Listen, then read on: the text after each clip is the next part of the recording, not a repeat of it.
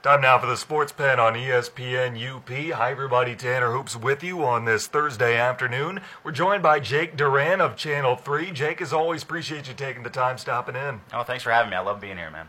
Well, we've got plenty to talk about. There's been quite a bit going on here in the world of sports, even the last 24 hours.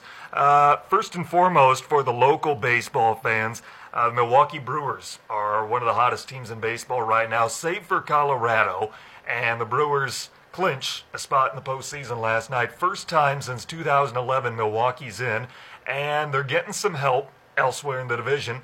Last night the Cubs were able to knock off Pittsburgh. They win 7-6 in 10 innings, a walk-off victory at Wrigley, so they maintain the lead in the division. Brewers have the night off tonight. Cubs hold just a half-game lead. If Pittsburgh can win, we're looking at what almost looked unrealistic, unthinkable a week ago, where Milwaukee would be in first place, or at least tied with Chicago for the NL Central. So exciting times for the Brew Crew.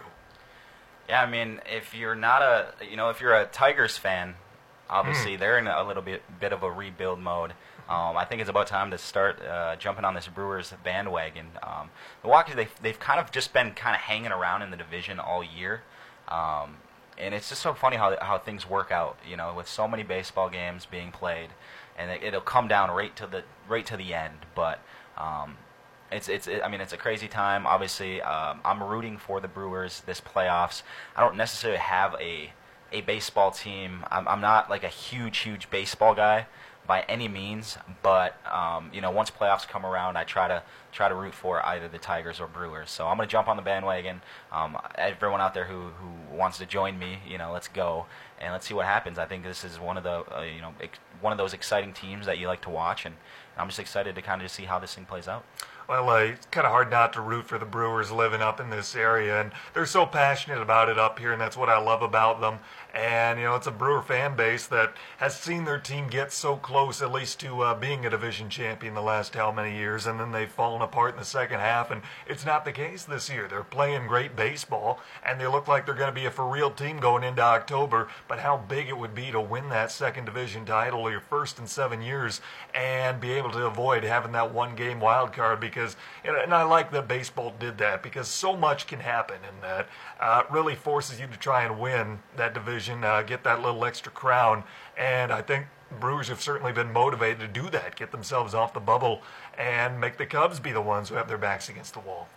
Right, and you talk about getting so close year after year, and when that that game comes around, if you don't win the division, the pressure that you might feel as a team to say, oh no, here we go again. Is this gonna happen to us again? But it's just been in the works here in Milwaukee. You kind of saw them take little steps, and I just think it's just their time to kind of take that next step. And like you said, they seem to have a lot of things going their way, and sometimes this works out for their favor. And I really hope to see them kind of get in and make some noise. And I'm just looking forward to it. I think they have a really good offense. They're fun to watch, like I said, and I think it's just an exciting time. My dad's from Milwaukee, so I've been there. I've seen the stadium and things like that. So I can just imagine how it's going to be if the Brewers actually come in and make some noise in the playoffs.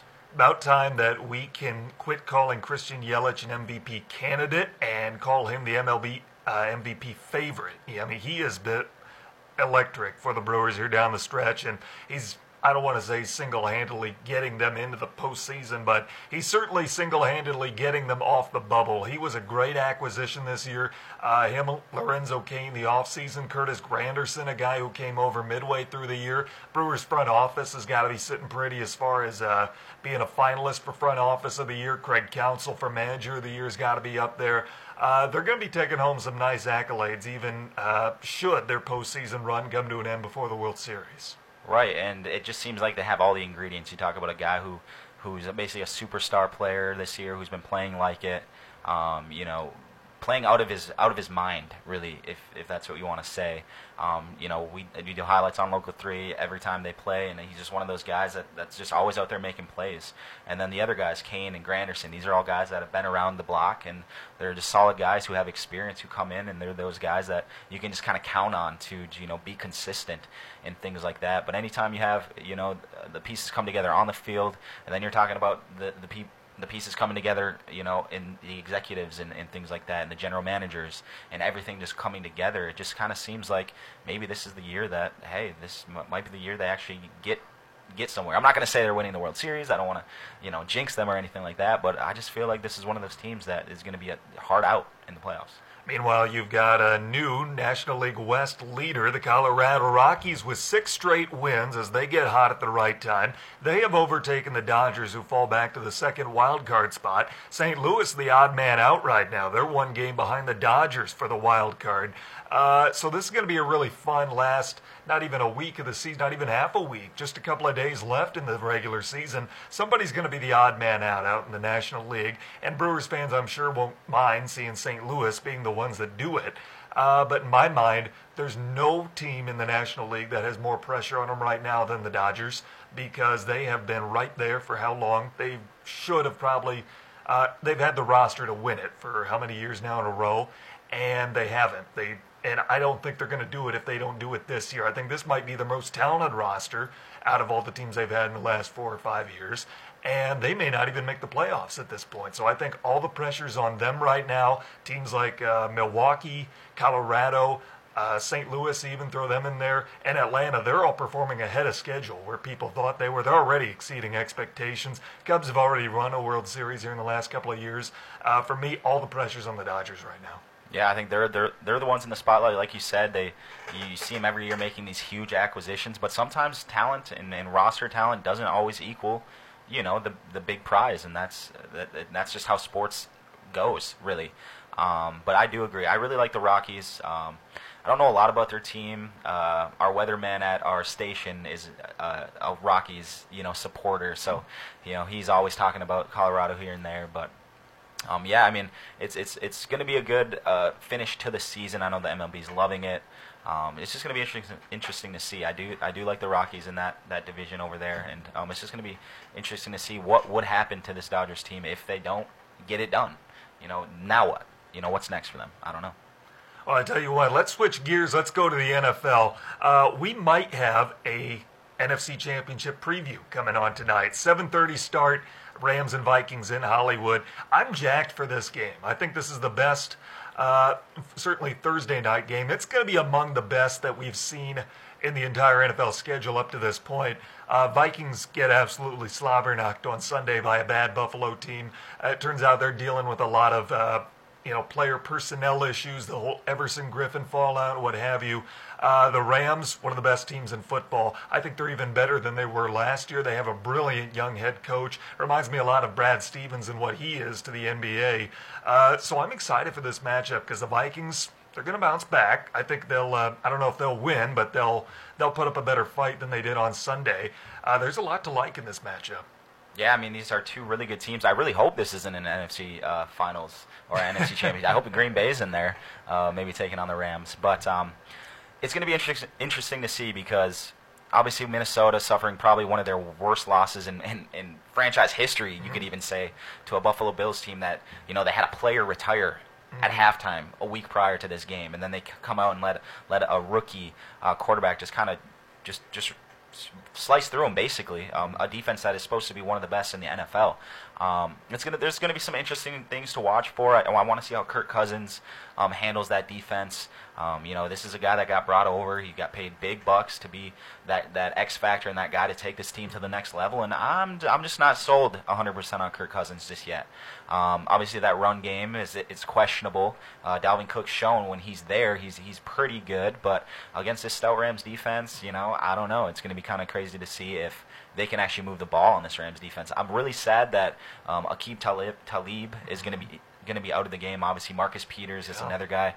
I wanted to see those 2 guys kind of lock down those corners. So I do expect Minnesota to attack that secondary. They have to. You got to, especially if your run game's struggling. So I do expect to see a much better game out of Stephon Diggs, who I have on my fantasy team, and those who play fantasy.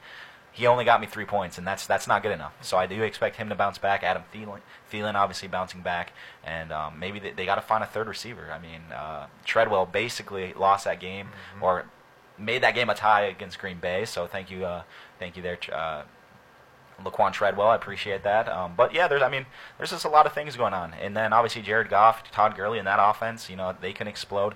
What do I expect to happen? This might just be a defensive game. The two pretty good offenses, but we might actually just see just a straight defensive, matchup, and I'm okay with that.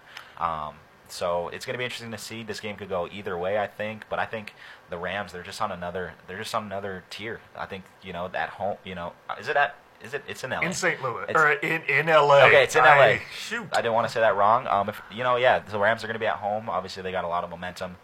Jared Goff is playing lights out. Who would have thought Jared Goff, after his first rookie year, was going to be like this? I mean, Sean McVay coming in there, it was absolutely just a blessing in disguise with him.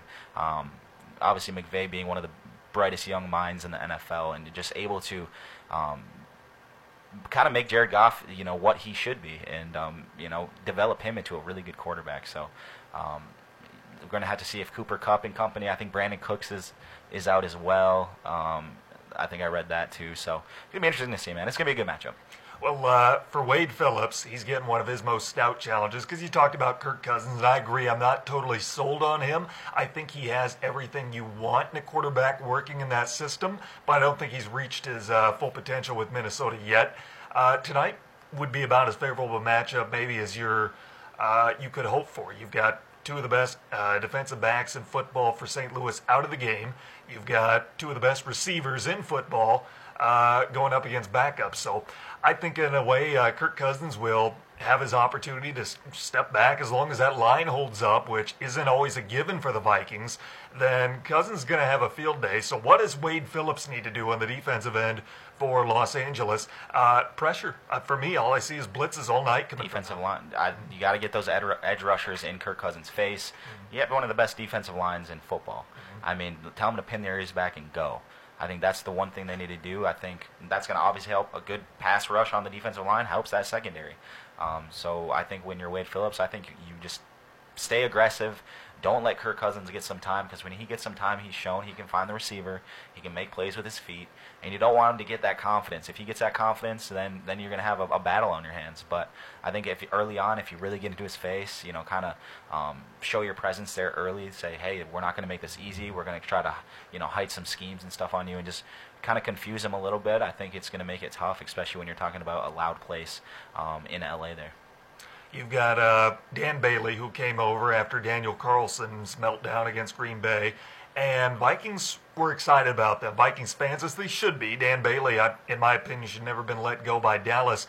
And Vikings fans were optimistic, thinking, well, we've got a strong kicker now. We've got a good enough defense, a capable offense. We should be back to Super Bowl aspirations. And then Buffalo comes out, punches them in the mouth, and it turns out Bailey was a non-factor in that contest on Sunday. So now we really get to see if or how the Vikings special teams, their kicking game, have improved, because you get the feeling that may be what it comes down to in a defensive battle like this we're going to see tonight. I mean, if you just think back to these really big Vikings games, big games that they've been in, and just how many times has Blair Walsh missed, just a chip shot field goal, or, just missed opportunities for Minnesota. And I think that's their Achilles heel once again. For some reason, some teams just can't get their kicking game going. And I do agree. I thought Dan Bailey was one of the better kickers. We always like to call him amongst my group of friends, Butter Bailey, because he's consistent, and he can kick the ball forever. So yeah, it's going to be interesting to see. He very well might be the X factor in winning the game tonight if this comes down to the fourth quarter and it's close. It'll be interesting to see, because if he doesn't hit a tough field goal and do something, then there's going to be rumblings again, like what's happening here. So I don't know. We're going to have to see. You have a prediction for tonight's game? I think the Rams are going to win it. Mm-hmm. I think they'll win it. I just think with Gurley and Goff, the way he's throwing it, and he's been protected pretty well. That offense is really hard to stop. I mean, when you can just hand it off to, I think he's the best running back in the league. It's going to be tough to beat. So I'm going to say the Rams win it. I'm going to say it's going to be somewhere like 17-24 LA. I'm thinking it's going to be 13-10 St. Louis. I see it as a 3-point game. It could go either way, a 3-point decision. It's just hard for me to go with the Vikings after what happened on Sunday. I think they still need some time. I think this is too quick of a turnaround. I know that can be a good thing to get the Sunday's loss out of your mind, but I think it's too quick of a turnaround. I think they're still dealing with fallout from Everson Griffin, and the Rams are a good team. So I don't know. For me, it's hard to see the Vikings winning this game. I'm expecting a good one, though, either way, and I think that's what we're going to get. And I also want to say one thing. Their defense hasn't looked as good as it's been. No. Minnesota's. Last year, Minnesota, it was a scary defense. Mm-hmm. You could not move the ball on them. First few weeks of the season, I haven't seen that edge that they used to bring and things like that. So you're kind of wondering what happened there. I know they don't have a lot of personnel changes. I don't even know if they have any personnel changes from last year. So you're wondering when you're going to actually see that Minnesota defense that has that attitude and stuff like that. So will it be tonight? We're going to have to wait and see. We've got Jake Durant from Channel 3 in studio with us. We'll take our first time out. We'll come back. We'll have more on the NFL this week. This is the Sports Pen on ESPN UP. Check out the UP's live and local sports talk show, The Sports Pen, weekday afternoons at 4 on ESPN UP and on the ESPN UP app. Welcome back to the Sports Pen on ESPN UP. Don't forget the Pigskin Payday is back. Pick the winner of each week's game to win. Play all season long for $100,000 in grand prize money, only at Ojibwe Casino in Baraga and Marquette. Tanner Hoops joined by Channel 3's Jake Durant. Continuing on with our NFL saga, Earl Thomas is the latest player to have a fallout with his team. Did not practice yesterday. The Seattle defense, Legion of Boom, has become Legion of Whom. You don't recognize anybody there anymore. And Earl Thomas just seems to want out of it. Seattle's certainly not what they used to be. They're not going to be a contender this year. And where does Earl Thomas go? What do you do with this? I mean, if you're Seattle, obviously you're in rebuild mode. You have all these young guys on your defense. I don't see, you have a disgruntled player. Why not get rid of him and just get a pick and continue this rebuild? I don't think you have a shot at the Super Bowl this year. There's too many good teams in the NFC for you to get out of there. Russell Wilson hasn't even been playing that great. He's out there running around not knowing what's going on. It's just trying to do too much. And who's your running back? You don't really have a running back? Yeah, you got, who did they draft? They drafted Penny. Rashad Penny. Who was a reach, obviously, in the first round there, late in the first round. So I don't know. They built that team before they became that dynasty with players, who had that edge and things like that. And they really made their money on those late round picks, but it doesn't seem like they've really been hitting on anyone in these last few years, going with that same philosophy. So it just makes so much sense for them to get rid of Thomas right now. Obviously, you see him in the media saying, "I'm not practicing. You can find me. I'm not doing this. I'm going to make sure I'm healthy. I'll go out and play Sunday, but other than that, you're not going to see me around." And I don't blame him. And in the last few games, he's been amazing. So if you're Seattle, I'm saying his value is about as high as it's going to get. Mm-hmm. When you're talking about a older safety who you tend to see these guys kind of drop off a little bit at his age, but he's playing at, still playing at a high level. You're still going to get value with him. I don't see why you don't get rid of him. And a perfect fit, I might add, is the Green Bay Packers. Mm-hmm. Green Bay, I mean, look at them. The one weakness I've seen, okay, there's a lot of weaknesses on that defense. That defensive line is questionable. Even their linebacking core is questionable. But that secondary needs some help. The one guy that's been getting burned every week is Kentrell Bryce. You saw Stephon Diggs burn him in that Vikings game. And then you saw, who was it? Jordan Reed was just on fire, burning Bryce. And Josh Doxson, the Washington receivers weren't that good. But the Packers secondary made them look really good. And then obviously you have Bryce falling on Muhammad Wilkerson and blowing out, breaking his ankle, and there it is. So I think Earl Thomas would be a perfect fit there in Green Bay. I don't see Green Bay has 2 first-round picks. It just makes so much sense to me. Mm-hmm. Bring Earl Thomas in, get a bona fide superstar next to HaHa who can make plays for you. He can be that veteran leader. He's an emotional guy who's going to really bring that secondary up another level, and he's respected. Those young guys in Josh Jackson, Jair Alexander, Kevin King, and guys like that. I think bringing Earl Thomas in, it's nothing but good coming out of that. So I don't see if you're Green Bay, why not give them the Saints' first-round pick and throw somebody else in there and make it happen and make the Super Bowl run. I don't see what the issue is. Green Bay never wants to do anything. I think they should still get Le'Veon. They have a lot of very decent runners, but they're still 26th in the NFL in rushing. Why not bring Le'Veon over if you can? and just make a run at it. You always hear Green Bay, the window's closing with Aaron. Aaron's getting older. You need to make moves. And Brian Gutekunst, he's been making decent moves, but he hasn't made that big move. That big free agent signing that's really going to take this team over the top. So, like I said, I'm just waiting on Earl. I really hope James Conner continues to, be a factor. So maybe Pittsburgh wants to get rid of him. I'm just being a Packer fan and being hopeful. Obviously, I don't think it's going to happen, but if they did it, I'm just saying, it could really, really make a difference. So let me ask you this. Would you rather spend those 2 first-round picks in a trade for Earl Thomas or Le'Veon Bell? Would you have to give up both for Earl Thomas? I think you have to. You would have to give up both, you think so? If I were Seattle, that's what I'd be asking for. What if they just offered like one and then maybe like a second rounder or something, or like a player? Maybe? I still feel like you can get a better deal if you're Seattle.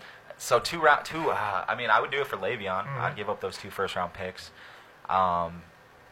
just because Le'Veon, he can do so much. Like, he'd be so deadly with Aaron coming out of the backfield. He's obviously a good receiving back, the best, I think you could say, and he could run the ball. I think having Aaron under center, having Le'Veon Bell in the backfield, that'd be unstoppable. Absolutely unstoppable. I don't care what you say. If you want to rush Aaron Rodgers, just have him dish it off to Le'Veon and then have him do work. I mean, it would be absolutely unstoppable. With Earl, though, it's a little bit more question. He's a little bit older. He's been beat down a little bit. You're obviously taking a chance he might not, re-sign. So that's a little bit more in question to me. Would I want to do that? If I could get him with just one of those first-round picks and maybe something else on the side, if Seattle was willing to do something like that, maybe I would do that. But 2 first-round picks for Earl, I think, is just a little too much for me. Where is the most likely landing spot for a guy like Le'Veon Bell? Does he bite the bullet and go over to New York, put on a Jets uniform, maybe wait this out until Pittsburgh is done? I mean, you saw what James Harrison said, and he should fake an injury. I mean, this is one of the all-time Steelers greats talking about something as serious as that. So what do you do if you're Le'Veon? I mean, they're open to trading him. Where does he go, and how much say does he have in it? As this thing goes on, it's crazy to even kind of imagine him going back to Pittsburgh with everything that has happened, the fallout. You talk about James Harrison, one of the all-time greats. He had a really bad fallout with Pittsburgh, and now he's kind of going on to Le'Veon's side and trying to give him some advice. I don't know if it's great advice, but I think New York, obviously the Jets have been kind of a team that's been in the running for him. I could definitely see him playing for the Jets. I could see him playing for the Dolphins. Green Bay's a team that's in there. I think the Oakland Raiders were a team that might want him. I don't think they'd sign Le'Veon Bell because they just got rid of Khalil Mack. They'd have to sign Le'Veon back for like the exact contract. So that would really make no sense in my eyes. But I think New York is one of those teams that could definitely have him. Obviously, he went to the Jets. He'd be their best player right off the jump, and he would get his touches and things like that. I think his best fit's in Green Bay. I'm not even being a biased Packer fan. I think right now, if you're Le'Veon and want to win a ring or have the best shot at winning a ring and then obviously playing well and getting paid next season, I think Green Bay just makes sense to me. I don't know. So if you're Le'Veon, you talked about what would it look like if he went back to Pittsburgh. I'm no expert on what an NFL locker room is like, but I wonder how tough it would be for guys like that to accept him, to have him come back after holding out for that long. And, I think people understand why they do it. He wants the money he feels he deserves. He knows he's putting his body at risk for permanent damage, and the lifespan of running backs in the NFL is just not long. It's longevity is an issue for him, and he wants to make sure that he is financially secure for the kind of lifestyle he wants for the rest of his life. But will the other players see it that way? Right. I mean, you hit the nail on the head. With a running back, you really have only one opportunity for one of these big contracts when you're talking about being an elite running back. And I think Le'Veon has done his due diligence, signing this franchise tag, for several years. I think he deserves to get paid. Sometimes I think the media might paint out the rift in the locker room a little bit more serious as it might be. But I think it's gonna depend on when he goes back and how Pittsburgh is playing. If Pittsburgh is losing games and they're not living up to expectations, I think they'll be a little bit more prone to just welcoming him back with open arms. But just the way this offensive line was talking trash about him and things like that, like to the media, knowing he was going to hear it. The Pittsburgh fan groups and things on social media, and you hear him responding, commenting back and saying like he feels disrespected, like he's not appreciated and things like that. I just think if James Conner can just keep it up, he's just another one of those things where I think both sides are kind of just better off to just kind of split and go their separate ways. And the Steelers are going to get a lot for him if they trade him. They're going to get a lot. So I guess it all depends really on what both sides are going to when and how much the Steelers are winning or losing. That's what it's going to depend on. Well, the Steelers had a much-needed win on Monday night. They're a team that I'm still not convinced about. I still don't think they're going to make the postseason in their current state. Just way too many variables with them, not enough consistency, too many hotheads on that team, and Mike Tomlin just doesn't have enough control of the locker room right now. A good game, though, on Monday night against Ryan Fitzpatrick and the Buccaneers. A good segue into our next topic. Who should be quarterback for Tampa Bay? In my mind, you have to go with the hot hand, Fitzpatrick, and he struggled there around the second quarter Monday night. He got it back, and he led his team to within 3 points and a near win. So in my mind, it's his job to lose right now. So let me ask you this: is there anything Jameis can do to win the job back, or is he just waiting for the bottom to fall out with Fitzpatrick? At this point, I think he just has to kind of wait, go into practice and just be consistent and show that he can still be that guy. But I do agree with you. It's Fitzpatrick's job. Even in that loss versus Pittsburgh, yeah, it was disappointing that they didn't come out. They scored right off that opening drive, and you're like, wow, this is like actually for real. But then that Pittsburgh defense kind of took over for a little bit. But he showed that Fitzmagic again. Obviously he's playing some of the best football that anyone has been playing since the season started. But I keep telling people, I've seen this script before. I've seen this movie before. There's been years where he comes out and has a solid 5 or 6 games, looks unstoppable, and then he just loses it. I don't know what it is. Loses the magic, I guess you can say. So I'm just kind of waiting on that. I think Jameis coming in, it's good competition, obviously, but I think the locker room's behind Fitzpatrick right now. I don't see how you cannot. This has been one of the hottest teams in the league. They've been talked about as one of the strongest teams in the league. I don't think anyone really saw it coming in that division. And realistically, they should be undefeated right now. So right now, you got to kind of let it ride with Fitzpatrick and just kind of see if he can hold it together. I hope he does. I like Fitzpatrick. He's a Harvard guy. Been around the league. I think he's been in the league for like 14 years. And he deserves everything he gets. He has a really good connection with the receivers, I feel, with Deshaun Jackson and Mike Evans. They kind of got some good chemistry going. And, I think it was just a team loss, just all around against the Steelers on Monday. He has thrown for 400 yards in each of the first 3 games. I mean, you can't sit him right now, and I'm with you. I don't think it's going to last. I think at some point he's going to come back down to earth. Say he doesn't, though, and he just does succeed in this Tampa Bay system Dirk Cotter's put in, and he continues to put up outstanding numbers. Maybe not 400 yards all 16 games, but he continues to impress and earns the starting quarterback role. At what point do you start to give Jameis some snaps? Because in my mind, you have to get him some snaps this year, because Fitzpatrick at age 35 is not the long-term solution. Jameis Winston is. He's the future of the franchise, and you have to get him some action this season. At what point does that happen? I mean, if you're winning and things like that, it's going to be hard. It's going to be hard. You got, Jameis Winston's in the media right now saying all the right things. He's saying, as long as we're winning, I have no problem being the number 2 guy, and that's really all he can say right now. I saw Jameis play in Green Bay the last time the Bucs was last year or the year before. He looked terrible. Mm-hmm. He looked terrible. He was missing wide open guys. In the red zone, turning the ball over. Had a key fumble in the red zone. They were driving, and the Packers scooped it up and were able to score. Dean Lowry chucked 80 yards and scored.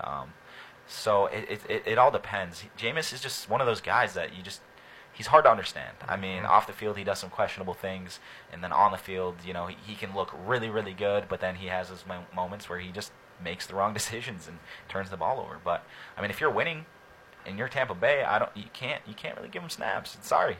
We're winning, and if Jameis is happy that they're winning, then that's what you got to do. And Jameis is just going to have to sit back and just kind of wait for his time. Last thing before we go to break, 13 touchdowns, an NFL record, no picks through the first 3 games of the year. Is Patrick Mahomes the best quarterback in the NFL right now? I'm gonna say the best quarterback in the NFL right now. Right now. Right now? Mm-hmm. It's hard to argue. Through 3 games, yeah. Through 3 games, I mean, it's hard to argue. It's really hard to argue. I mean, who else is putting up those kind of numbers? He's been super impressive.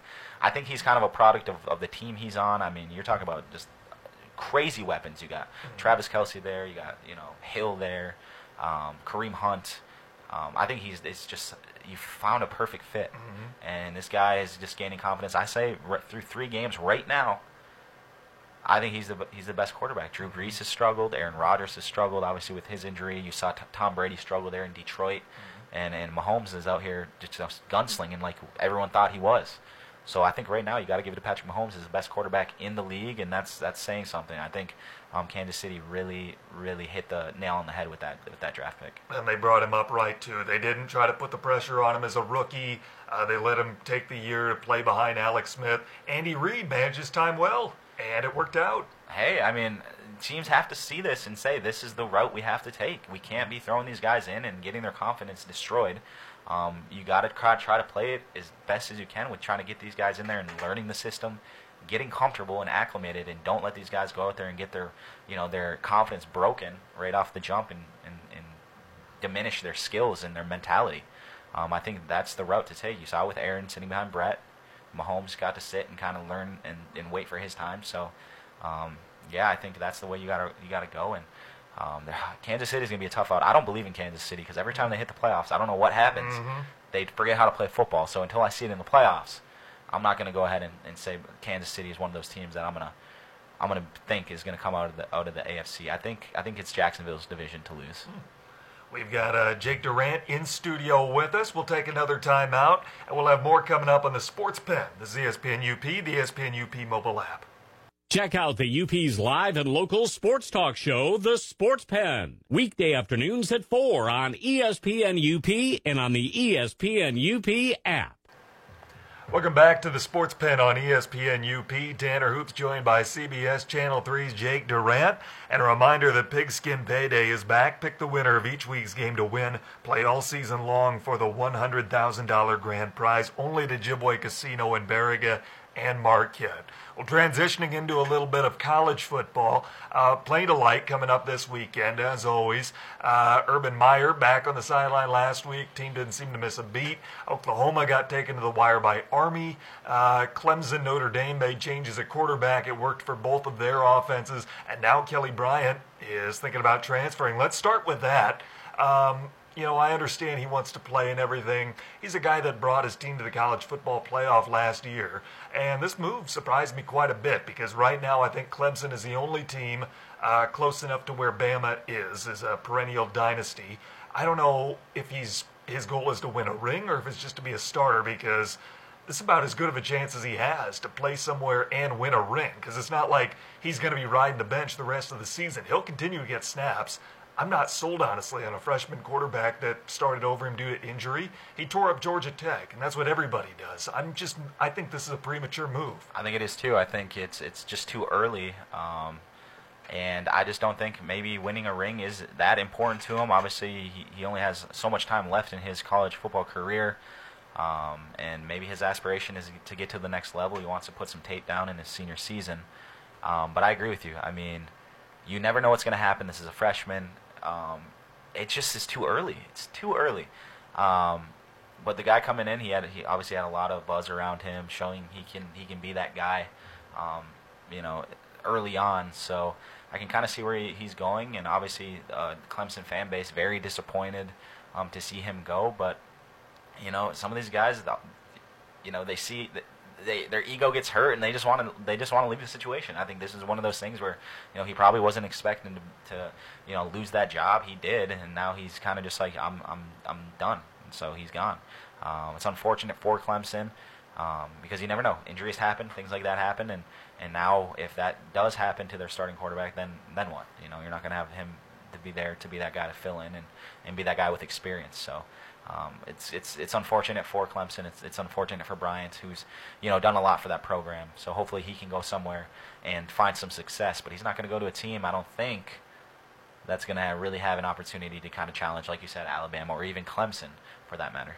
Let me ask you this. What does a guy like Jalen Hurts at Alabama think when he sees a situation like this? A guy who got his team to last year's national title only to get benched in the championship game.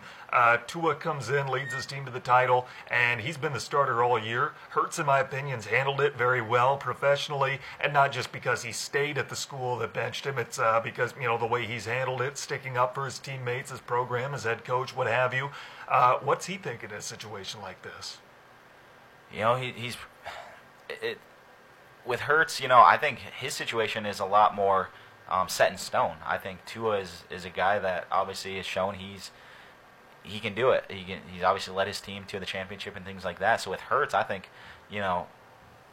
he's being more loyal, obviously, to his program. I think it kind of shows his character. I think in the long run, it just shows that, he's just a loyal type of player. He's kind of waiting in the wings. I think he might just have faith that, he wants to be there in case Tua goes down. I mean, like I said, injuries happen and things like that. But I'm sure he's looking at that Brian situation and saying, hey, he's doing what's best for himself, and what he believes is best for his career and things like that. And everyone's different. Everyone's situation is different. I don't know. Maybe Nick Saban is promising some things or something like that. But legal, of course, everything legal. Mm-hmm. But yeah, every situation's different, man, and every person's different. So. Hurts is feeling he's doing what's best for him, and Brian, he's doing what he feels is best for his situation. So, I mean, everyone's different. Places that Kelly Bryant would be a great fit at quarterback. Does anything come to mind? For me, I can think of a few Big Ten schools that I think he would fit in nicely with next year. One of them being Penn State. I think he'd do really well up there, playing for a guy like James Franklin. Give him a little more dynamic after a guy like Mick Sorley. I think that would be a good place for him. I'd kind of like to see him on this year's Wisconsin Badgers team, to be honest with you. I know he's a different style quarterback than Alex Hornibrook is, and they've already got a guy who could run the football in Jonathan Taylor, but I'd kind of like to see an option-style offense with Bryant at quarterback and then Taylor in the backfield. To me, I think that'd be a dream come true for Paul Chryst, but those are just a few places that come to mind as far as where a guy like Kelly Bryant would be not only useful but impactful. Anyone come to you? I mean, I think those two programs there in the Big Ten, I don't want to see him go to either of those teams, to be honest with you. But, I guess it's you got to kind of look at situations, quarterback depth charts, teams that might be losing quarterbacks next year that he might want to be able to come in and compete. You can a couple of teams out west, maybe even we talk about UCLA, even Oregon. I mean, Oregon's a team that they're going to be looking for a quarterback pretty soon. So I could see him really running an offense like that pretty well, I guess. Just off the top of my head, just a couple of teams, maybe UCLA or Oregon. But really, I mean, anyone's going to be open to bringing this guy in. You'd have to think, guy with experience, arm strength, can run. He pretty much has it all. So, I mean, he's going to have a lot of options. He'll play somewhere. For sure. Some coach is going to be very, very happy to get a guy like that. He'll do an excellent job wherever he goes. Talking about transfers, surprise move over in Oklahoma State. Senior wide receiver choosing to redshirt the remainder of this season, looking to play next year somewhere else. Mike Gundy told reporters, and these are student reporters at Oklahoma State, that if anybody were to ask him about that at his weekly presser, that they would not have access to the players and interviewing them. And in my mind, that kind of an ultimatum is extremely unprofessional, very poorly handled by Mike Gundy. It's a situation that's fairly new and a lot of people aren't necessarily talking about, but they probably should be. With you and I being in sports journalism, it's certainly something that we take offense to, if you want to go that route, struggle with. But I would like to see Oklahoma State at some point, whether it's the administration, human resources, the athletic department, what have you, has got to step in here at some point and take command. Yeah, Mike Gundy, I mean, he is the face of that school. I mean, Oklahoma State football. He had the mullet, he has that, high persona, and things like that. It kind of, his response there, kind of just makes me think that, hey, this is really falling apart right under his feet. You know, he's just a guy that has those outbursts. You know, he's a high-powered guy. You know, he likes to say what's on his mind. He doesn't have a filter really, and you know, it's concerning obviously with players transferring. You know, it's saying they're going to transfer mid-season. Obviously, they're not playing well. This is a program that's been one of the top teams in college football for a lot of years, especially in Mike Gundy's tenure. So it's very concerning. And yeah, I mean, as a journalist and reporter, for him to come in and actually, you know, put that type of ultimatum on the table, it's obviously he's trying to avoid something. You know, he's trying to avoid something, and it just makes me feel like it's the truth. You know, what's happening. I think he's losing control of the team. So Oklahoma State, like you said, they're going to have to step in and do something about it before he loses complete control of this team. I tell you what, going back to football for one quick point, and at the National Football League level, Eric Reed, a former Pro Bowl safety, just signed a 1-year deal with Carolina, a guy who played 5 seasons out in San Francisco.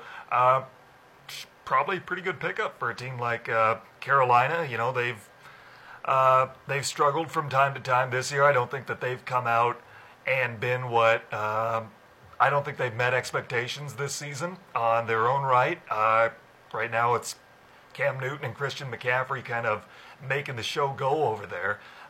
Maybe a guy like Reed, a veteran presence, a guy who's been at one of the highest levels before. Maybe he's what this defense needs to get on track.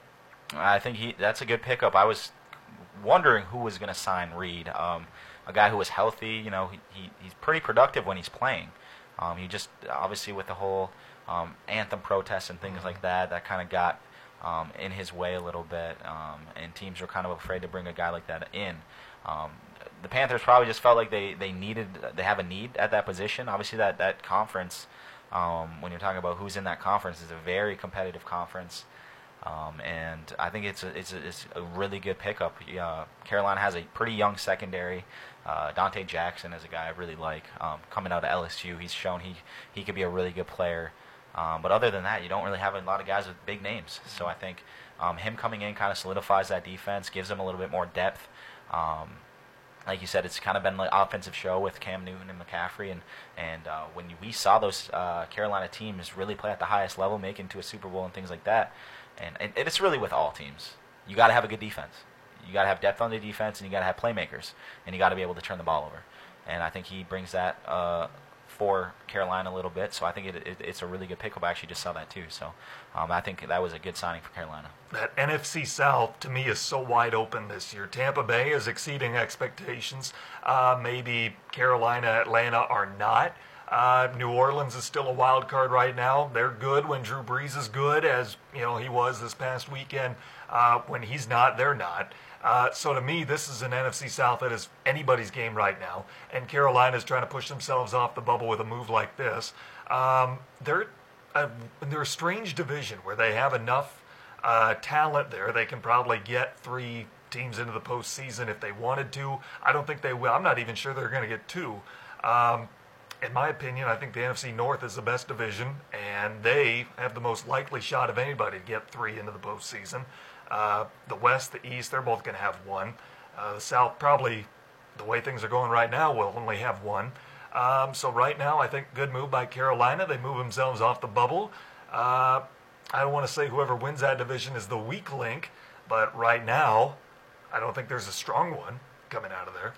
No, I mean, I thought it was going to be New Orleans, and, you know, they've played pretty well, but their defense has been, you know, a shell of themselves. I don't know if Minnesota Miracle or whatever they like to call it really hurt that secondary or something, but you see teams putting up big numbers on them. Tampa Bay went in there and absolutely just, you know, put up a lot of numbers, you know, put up a lot of scores on that team. And then obviously with that game with Atlanta, it's another high-scoring game. They were able to outscore them in that one. But right now I still think it's the Saints' division to lose.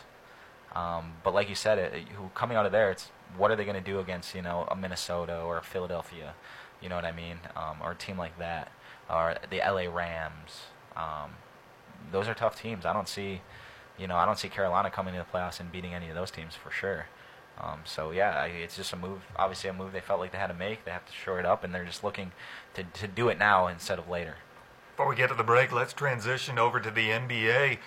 The Jimmy Butler saga still going on over in Minnesota. He wants out of there, and the Wolves want more than anybody's willing to pay for him.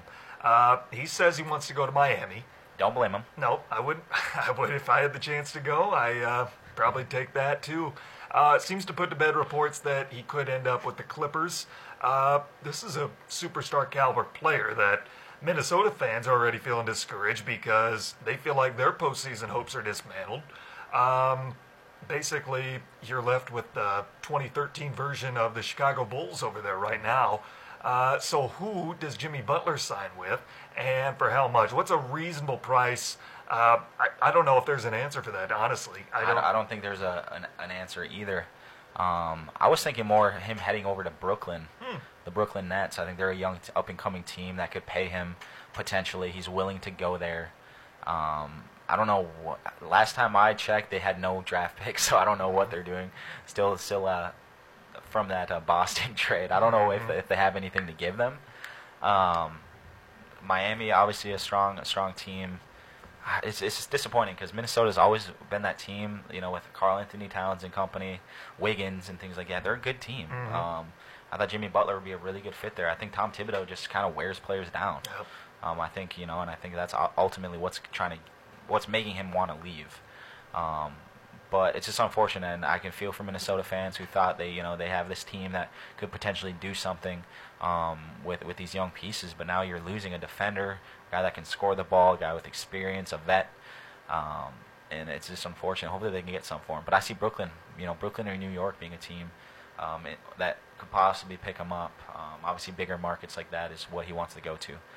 But yeah, I mean, if he was going to go to Miami, you think it would have happened by now. The Timberwolves fans were disappointed last year, as they should have been, because they had enough roster power to make a run, at least in the Western Conference postseason. I don't know how deep, but then they sneak in on the last night of the regular season. I know injuries hampered them and what have you. This is a team that 5 years ago, I think, if you had the roster they had right now back in 2013, they could be good enough to contend for the Western Conference this year. I think they have a lot of guys that are either past their prime or haven't come into it yet. So there's a big age gap between a lot of those guys there. So it's unfortunate a situation for them. Jimmy Butler's going to make somebody happy, but I think you're right on the money about Thibodeau. I think he's a great basketball mind, but extremely abrasive. Yeah, and I mean, when it keeps happening, obviously there's something going on there. But to be honest with you, Jimmy Butler, I mean, he's a good player, but he's never actually elevated a team in my eyes. He's been injured. He plays good, but he's not a guy that you can count on every single night. Is he a superstar? I don't. He's borderline superstar, I guess. But in my eyes, he's just been always like just a solid player. So is he worth the max deal? I don't know. But yeah, like I said, Tom Thibodeau, unfortunately, he's a good guy. Obviously gets his team to play defense, but I think after a long time, he's just one of those personalities where players just get tired of it. And that's unfortunate. I think Minnesota they still have a lot of talent, but that Western Conference is so tough. Obviously, LeBron being over there now in L.A., the Warriors just seemed. I don't know what is up with this Warriors team. I don't know where they're getting the money. I feel like it's fake. I just don't get it. You're wondering what they're going to do. They're going to have to get rid of somebody. I think it's going to be Draymond Green. I think Draymond Green's going to leave. It's obviously not this year, but when his time comes to get paid, he's one of those guys that's going to go. And who knows if Kevin Durant's going to stay there. I really don't know. I think Klay Thompson's a lifer there, and I think Steph Curry's a lifer there. But that's going to be interesting to see. Oklahoma City's a team that I don't think Minnesota could beat just because of Paul George and Russell Westbrook. I think Utah's a team that would. I think that would be a good matchup. Utah and Minnesota. I think that would be a good matchup. But that West is crazy, man. It's a crazy Western Conference. And I think obviously when you talk about the Eastern Conference, you got Boston. They're just a team. I like, man. I just like their players. I went and saw them play in the playoffs last year. Just amazing talent with Jason Tatum, Jaylen Brown. Now you got Kyrie back. Obviously Gordon Hayward's back. I really would like to see a Boston Golden State Finals this year. I think that would be a great matchup. We'll touch on that a little bit more on the other side of this break. We'll take our last one. We'll have more in the Sports Pen coming up after this on ESPN UP. Check out the UP's live and local sports talk show, The Sports Pen. Weekday afternoons at 4 on ESPN UP and on the ESPN UP app. Welcome back to the Sports Pen on ESPN UP. Tanner Hoops along with Jake Duran of the local CBS affiliate, Channel 3 in Marquette. Final segment here on the Sports Pen for today. We got into the NBA a little bit before the break. I mean, I'm excited for this year. For one thing, we're not going to have a Golden State Cleveland final. We're going to get a little parity this year. We're both pulling for Boston out in the East, and I think that there's good reason to believe Boston has a shot at winning the East. I mean, that team looks scary. Kyrie is kind of put to bed trade rumors over the last couple of days. He makes it sound very like he's committed to Boston, which I'm happy to hear at least. Right, yeah, that was a big question coming in. And I was kind of always under the impression, like, why would he want to leave too? I mean, you have all this young talent. You know, you can go to New York, but you're very well young coach, one of the best coaches in the NBA. They're saying he's going to go to New York, which has been kind of like this like place where players go to just lose it, you know, and things like that. But I think it's going to be, you know, obviously with Toronto, with Kawhi. I don't know. We're going to see. I mean, I haven't seen Kawhi play in so long. I don't even remember how much of an impact he's going to have. I think Toronto's going to be one of those teams. The Milwaukee Bucks, a team that I cover a lot, I think they still have a lot of talent with Giannis Antetokounmpo and things of that nature. So I think they're a team to watch out in the East. I would go all the way saying Boston has a good shot to win the whole thing. I mean, they have the team that can keep up with, you talk about scoring-wise with the Golden State Warriors. I think they have the depth that you want, you know, with the when you're playing a team like the Warriors. I think they have the length on the defensive side of the ball when you're talking about Jason Tatum, who's basically 6'9", 6'10", very long. Jaylen Brown, who's just another lengthy guy that can play defense when he wants to. And you got the X factor in Kyrie, who really can't be stopped. I don't think Steph Curry can cover him. You know what I mean? So I think Tatum could really get on Durant and play some good defense there.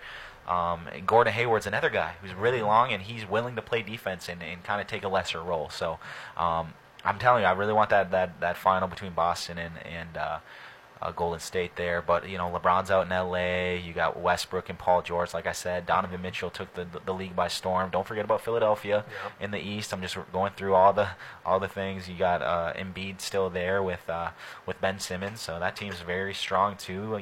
You think Boston and Philly are going to have some good games. We hope Detroit can at least get an 8th seed, maybe. Obviously, they'll be a playoff team. You think they'll be a playoff team? I think they'll be a playoff team too. I think they'll be an 8 or 7th seed, maybe. So hopefully. Well, I don't want to say that they're going to make a run even to the conference finals, but I think Indiana's a team people are sleeping on this year. I think the Pacers could surprise a lot of people. I mean, I'm sleeping on the Pacers too. I forgot all about the Pacers. Miles Turner's a really good player. It seems like whenever Oladipo's in Indiana, he turns into just a superstar. So that's another team, a scrappy team. A lot of parity in the NBA. I really like it. And I think the gap between the Warriors and the rest of the league, it's still there, but I think it's not as wide. I think it's not as wide. I think there's some teams that could probably really push Golden State. Will we see a new champion this year? Yet to remain to be seen. But I think Boston is one of those teams that can do it. I really do. So it's going to be interesting to see. But it's Golden State's world, and we're all just living in it right now. If there is any team who can knock off Golden State for the title, it is Boston. I mean, we agree that Boston has the best shot at doing it. You know, they've got enough. They've got the coaching first and foremost. They've got the talent there, and they've got the depth, like you were talking about earlier.